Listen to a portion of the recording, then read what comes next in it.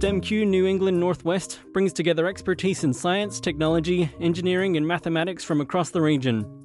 I'm Dr. James O'Hanlon, and here on the STEMQ podcast, you'll be hearing from leaders in industry, community, government and universities about the groundbreaking innovations that are happening right here in regional New South Wales. This podcast is recorded on Anaiwan country at the University of New England in Armidale. Welcome back. This episode, I'm joined by environmental scientist and the director of Moss Environmental, Chanel Gleeson-Wiley. Chanel, thanks for joining me. Thanks for having me. No worries. Now, Moss Environmental, it's an environmental consultancy, but I feel like environmental consultancy is such a broad, all-encompassing term. Does that mean you have to specialize in a particular field? Well, not really. So you're right. Being an environmental consultancy, you do have to at some point make a decision as to is your company going to be a generalist company or multifaceted, is another term that I like to use, where you do have expertise and, people with expertise in a variety of different areas. So you can offer a very broad suite of services that most clients are after. Or do you go down the other route and actually specialise in something in particular? So I guess some areas where other companies have specialised would be erosion sediment control or environmental impact assessment, sustainability. They're, I guess, the big ones where I've seen the companies diversify themselves by specialising in those areas. And at Moss Environmental, we are a generalist company at the moment with expertise across a broad range of categories. So does that come about simply because of the people you find, or do you see a need in the market that you aim for? Well, where do you direct your own company? So for me and Moss, it is a bit of a juggling act between the fact that we're a regional-based company and where my own expertise lies. So when I first started the company, obviously it had to revolve around what my expertise set was. And that was just out of necessity because it was me who, in the company, obviously. And then as the company started to grow and I've employed more people, we have managed to diversify into more of a multifaceted offering for what we do.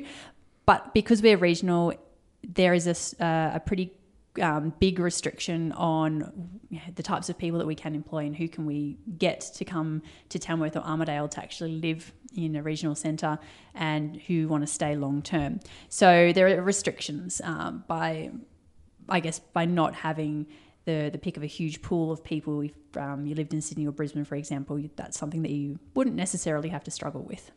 And I imagine there's just as much demand for the work you do, even though there's less people there to do it. That's right. So the way I like to think about it is a bit like if you're a regional GP, quite often you have to be able to do a larger variety of things for your patients because they don't have access to the specialists in the country towns. And we're a little bit the same in that we have to be able to address a lot more issues and step outside of our niche areas more so than if you did work in the city where there's a lot more access to the expertise.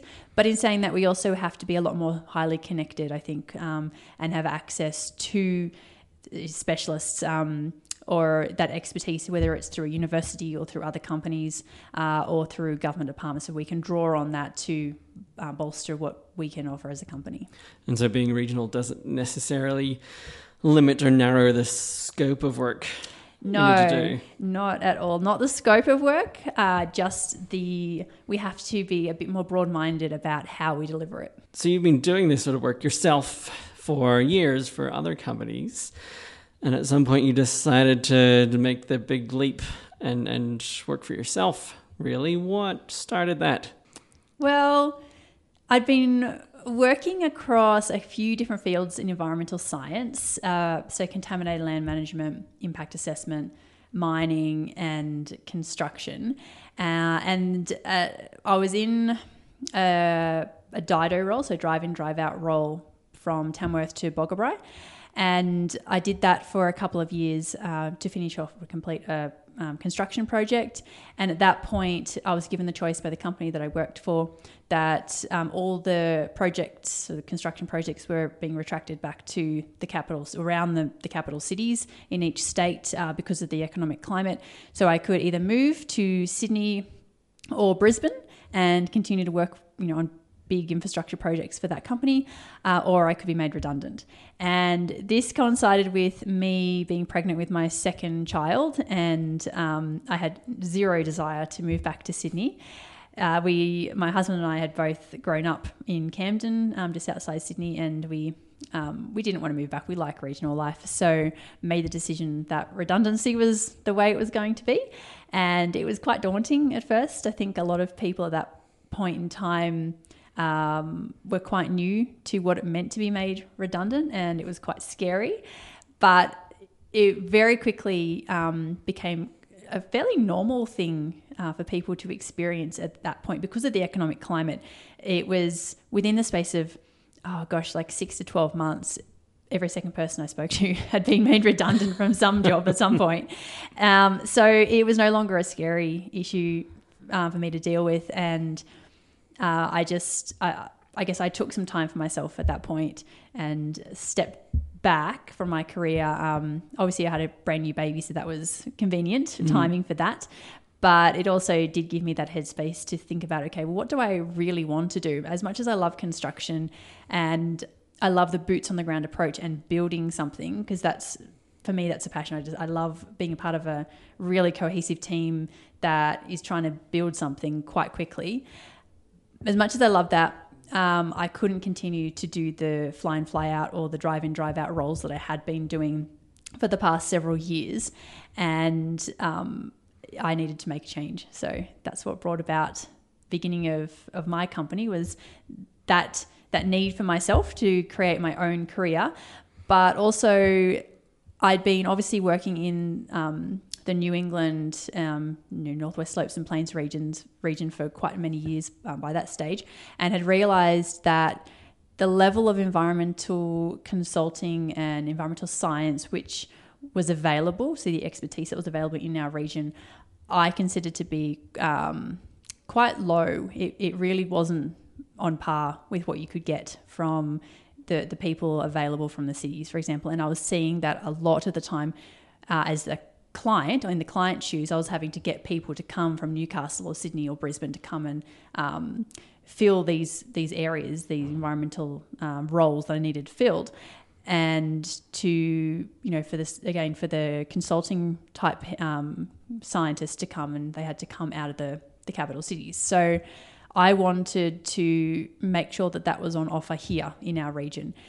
Raise the bar really was what I wanted. Yeah, it's interesting hearing you talk about this idea of being redundant was a new thing at that time, and I feel like even since then it's gotten more and more complicated in the workforce. I mean, especially now, post-lockdown, hearing about someone being a freelancer or a sole trader or a small business owner is kind of almost more common than not, and that's speaking from experience.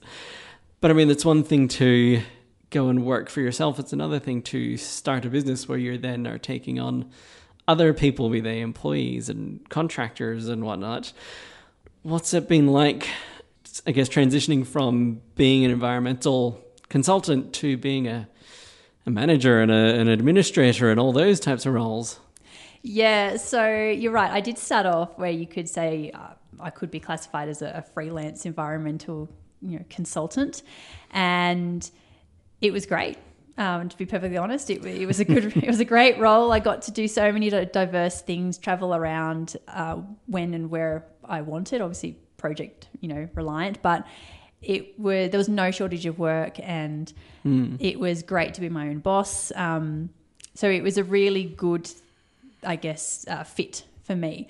What I found was that being a single person, as as a sole trader, the projects that I could offer and what I could work on and what I could get involved in ended up being quite limited. Maybe if I stuck with it for longer, I could have got involved with larger teams. But in saying that, I didn't ever want to I didn't want to be a person who was contracting to a bigger environmental consultancy. I wanted to be, my own entity, my own boss, and my own business, basically. And there is a limit to how much you can offer when it's just you. So that's when I made the decision that I wanted to start employing people and create a team. And very naively thought, I'll just, go and put an ad on Seek and hire some people. And it's really not that easy. So it's been a very massive learning curve for me over the last few years in developing my soft skills and understanding who were actually going to be good fits for the culture in my company, and how am I going to be a good leader and not just a manager. That's, this has been something that I can look back on now and go, gosh, I didn't really know much when I first started, did I? I can remember reading Brene Brown in my first year of employing somebody, I think it was, and going, gosh, she doesn't know what she's talking about. All this soft skill stuff.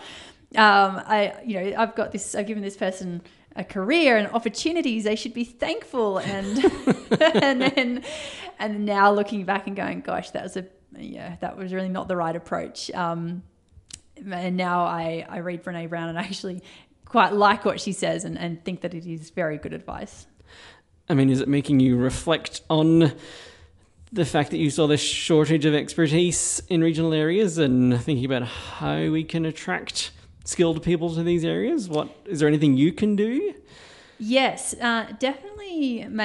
I've been thinking about that for a long time, and how we can attract more skilled people to the regions and not just attract them, but retain them. I think that's the issue because, yes, attracting is difficult, but that becomes harder or easier based on the employment market and the wider economic impacts of what's going on. So the attracting, I guess, is probably the easier part. It's the retention that becomes harder. And it's just something where we need to be able to offer the people who want to come to the regions what they're looking for. And we all, I think up until very recently, have assumed that they're all looking for a tree change and that everyone who will be happy to come to a regional place and they'll love the space and they'll love the fact there'll be less people, they'll be able to afford a bigger house on a bigger property.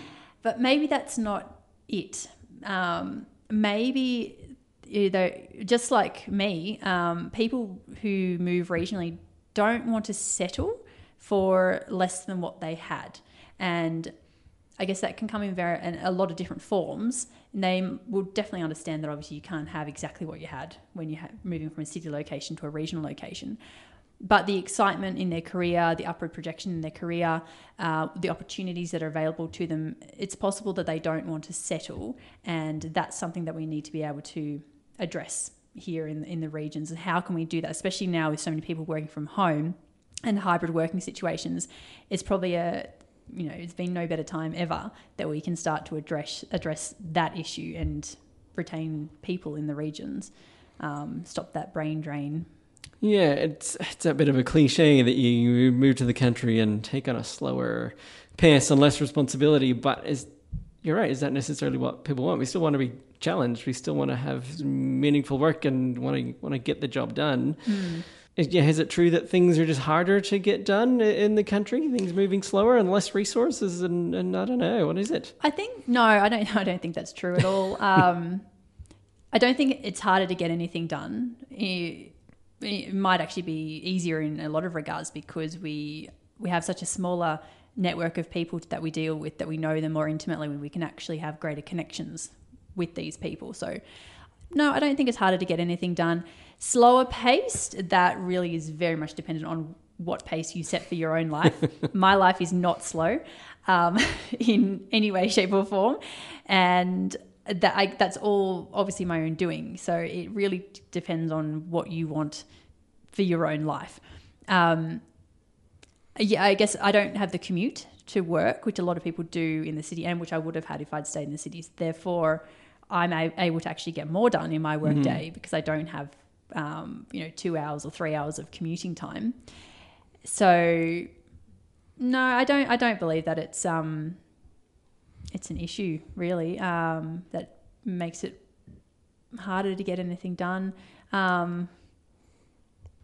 Communication and technology, I think, has still got a fair way to go in a lot of country towns. Armidale's very fortunate with your internet connection, and Tamworth, a lot of our internet connection is really, really good. But if we're looking outside the regional centres, there's still an issue there with technology and internet connectivity.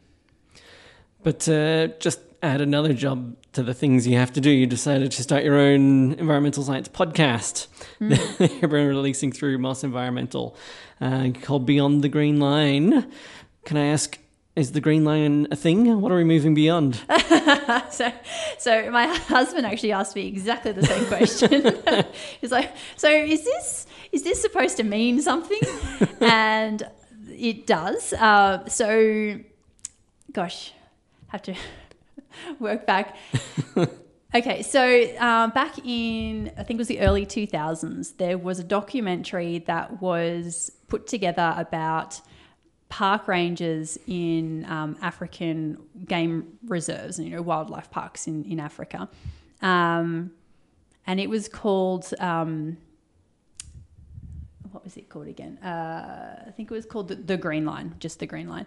And it was talking about the rangers that were putting their lives on the line to protect the wildlife, particularly rhinoceros and elephants in these game reserves from poachers, because poachers were coming in at nighttime, and it was that was what the documentary was about, walking that green line of, I guess, a form of almost activism in your own role, in your own workplace, in your own role, and what that entailed and what it was actually meaning for these park rangers. So in our context, we took that and we're using the same, I guess, play on words to mean that we're looking at activism and environmental science that makes a difference in the world as our green line. And the beyond the green line part of that is because we're not only looking purely at environmental science, we are looking at a broader reach. So we're looking at or different types of STEM careers and what people do in those careers, and even at sometimes including the STEAM acronym, so agriculture in that, which I know there's a lot of variations, but you're going to annoy a lot of people with that. yeah. So we have been taking it quite a broad approach with science, technology, engineering, agriculture, and mathematics, and throwing environmental in there into the mix.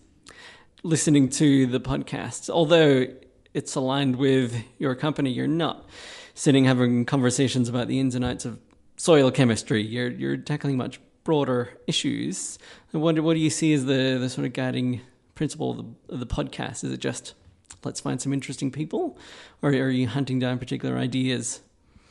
So we are hunting down people who have interesting stories with ideas that make a difference to change the world in one way or another, and that are going to resonate with who we perceive our audience to be. So whilst we think that our audience is other professionals like us, it's also everyday activists and people who want to bring a greater environmental awareness into their lives, at home or even into their workplaces. So it's really trying to connect with a broad cross-section of society who are interested in environmental and engineering matters that are going to make a difference to the world. And why a podcast? I mean, you could have done a blog, you could have done events. What led you in this direction? Well, we did actually start with a blog, and as much as it's quite strange that I spend most of my days writing reports, about different projects in the realm of environmental science, obviously. So you would think that the jump to writing blogs would actually be quite simple. I struggled big time, and so did my staff. We struggled big time to come up with topics to write about. So as I said, we started with the blog, and it was just really quite slow going, and we found some great topics to write about, and I love the blogs that we've produced, but it felt hard. And I was like, this shouldn't feel hard. This should be something that we're enjoying doing, because ideally what we're doing with our blog is we're trying to engage with, a wider audience and wider society in general, and create change, because at heart, we are environmental activists. We're environmental scientists who've chosen this to do this as our career for our life. So we want to try and influence change on a broader scale, and that's what the blog should be. So the fact that it felt hard to me was saying, okay, this isn't working. This isn't resonating enough for me to want to continue down this path. So then my PA actually suggested going and doing a podcast, and to be perfectly honest, I'd never listened to a podcast in my life before. I obviously knew what they were because I'm not that old, but but I didn't make a habit of listening to them. And I was a bit hesitant at first, because as much as I like talking to people, I'm not an outgoing type of personality. So therefore, the thought of having to talk to people I didn't know about their life and how they were changing things in the world for the better through their career seemed really, really daunting to me. So the progress to the podcast was quite slow. And eventually my PA just kept pushing and pushing very gently, and we got the first one recorded. And I remember finishing up the first recording and going, oh my gosh, I love this. This is something that I find really enjoyable. I love having these conversations with people, and it makes me feel like I'm actually doing something good, because I'm getting these people's stories out there, and we're able to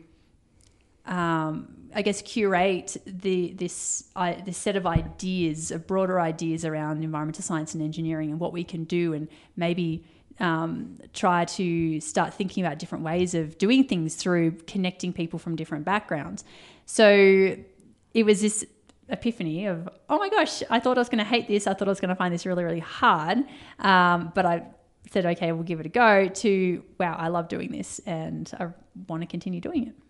I mean, obviously, I'm biased and think podcasts are great, but you're right. It is, and I'm probably similar in that it's quite difficult if I find a really interesting person. I could just send them an email and say, "Hey, I'd like to pick your brains. Can I buy you a coffee?" But that just feels quite weird. But going in and saying, "Hey, I have this podcast.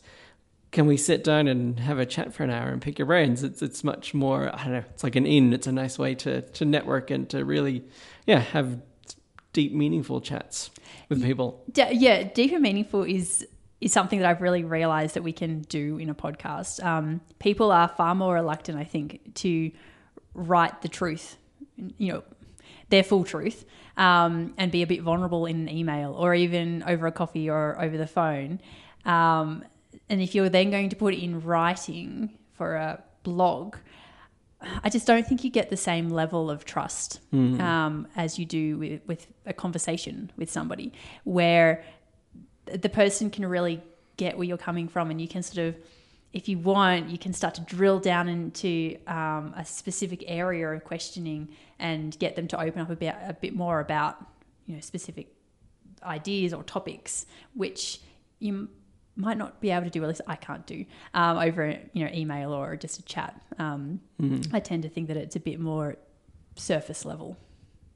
And it's nice to hear you talk about your role as advocates and as activists, I guess. Maybe it was a while ago now, but I feel like there's this cliche or unfortunate stereotype about environmental consultants as being, I don't know, I guess a thorn in the side of developers and managers and things. Do you think that still lingers a bit, or is this a bit more mainstream and are things just being taken on board now? It definitely still exists. I've personally experienced it not that long ago. In some of the companies, and this is not just developers, this is across the board, some companies who aren't quite as far down the track in their own development when it comes to EH&S. It can be quite difficult to bring them on board. And yes, in that situation, environmental people can be seen as a thorn in the side, just like safety people quite often, because those types of companies see us as a cost, whereas we can actually, there's a lot of literature out there, research out there around the fact that if you do have a good environmental program, and especially definitely a safety program, that it actually saves the company money, and not just through avoiding fines, but because of the way you work, you can actually design out a lot of superfluous costs that come into things like if you don't have good environmental practices for your erosion control on your site, for example, your site could be shut down for 2 weeks whilst you wait for it to dry out because you haven't diverted your water adequately enough.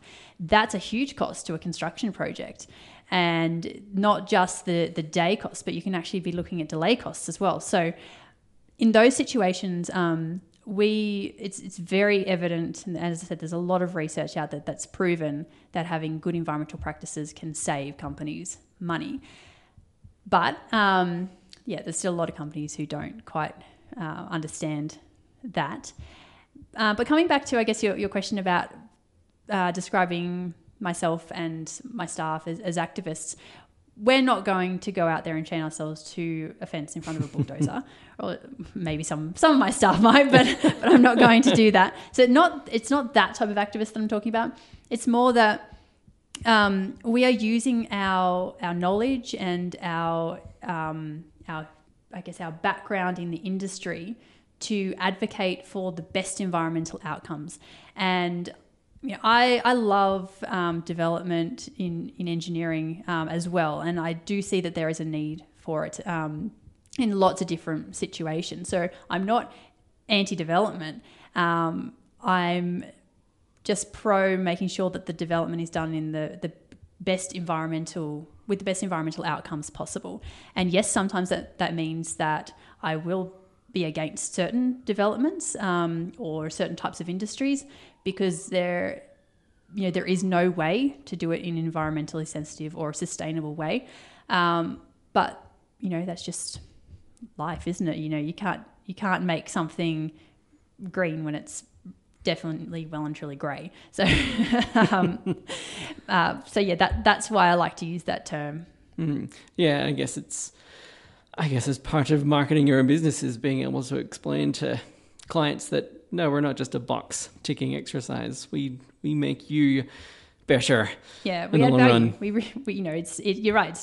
It's not just bureaucratic tape that we're helping you navigate through. Yes, that is a part of it, but we are actually making this a better project and saving you money and time and adding value to your product. And as part of your, again, broader contribution to these issues, you're recently appointed president of the International Erosion Control Association. How does that happen? President? El Presidente? How does it... No, it's Madam President. Madam President? So how does that happen?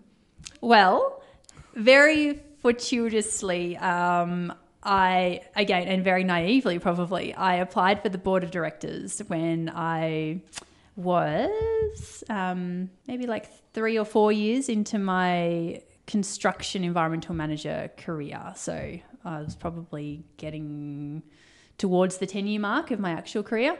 And I'd been a part of the International Erosion Control Association, a member, for probably 12 months, and liked what they were doing, thought that it was a great new young association, and wanted to become more involved.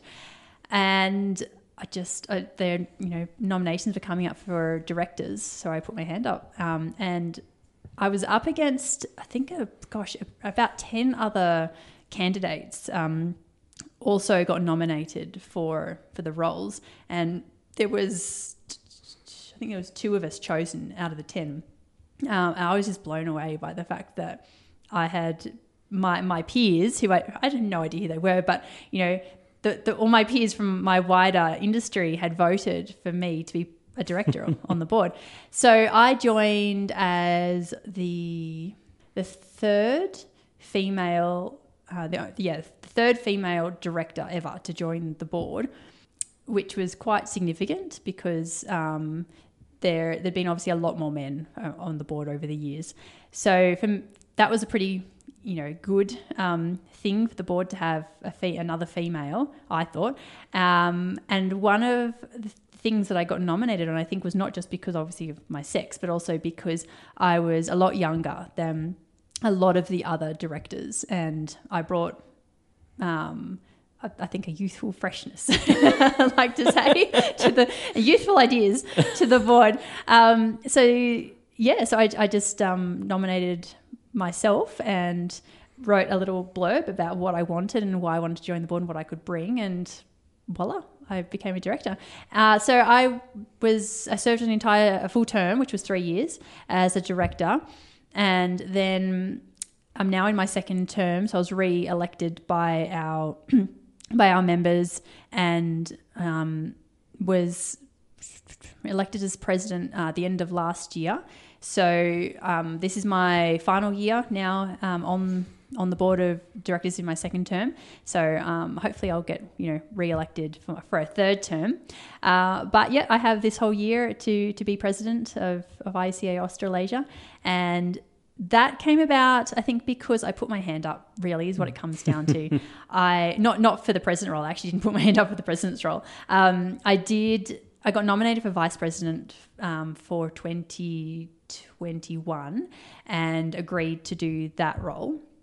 And at that point, realised that I had a lot to contribute to this industry, and that I did actually want to put more time and effort into my contributions, and that I could make a difference using IECA as my platform for change and for progress, because I really saw a need for bringing sustainability into the erosion sediment control space, and I'm still working on that. So putting my hand up and saying, yes, I know you've nominated me for vice president, I'm going to do it, and I'm going to do it well, meant that I guess maybe I don't know. Some of my other directors realised that it was a role that I could do. So that's when the next year, when the elections came up, I was nominated and accepted for the role of president. And it's been a roller coaster. And because it's my job to ask naive, silly questions, what does the International Erosion Control Association do? Is it a scholarly body and an overseer of things? What's its role? No, so we're a not-for-profit organisation that provides education to our members. Our member base is environmental people, engineers, mostly people in soil science and in the areas of water as well. So it was stormwater mostly. So we provide a lot of education in the way of field days, literature. We partner with different government bodies to produce best practice manuals for erosion sediment control controls and designs and that sort of thing. And we also advocate government for better implementation of erosion and sediment control management across construction sites, and making sure that, again, we're continuing to raise the bar of what we expect in the industry for controlling erosion on our sites. So that's, I guess, what we do in a nutshell. We also partner with another organisation and administer a certification program for industry professionals who want to become certified as erosion sediment control professionals. And that's what we do. So safe to say that sharing knowledge and stories and resources is pretty important to you in a lot of what you do. It is, yeah. I guess in 3 ways I do it. So, yes. So people can find resources at IECA and on your podcast, and I'm sure we'll be hearing more from you in the future. Yes, I'm sure you will be, on lots of different topics. Thank you. Thanks so much for joining me. No worries. Thank you for having me. Thanks for joining me here on the STEMQ podcast. Stay tuned to hear more stories as we work to empower STEM innovation through the STEMQ precinct.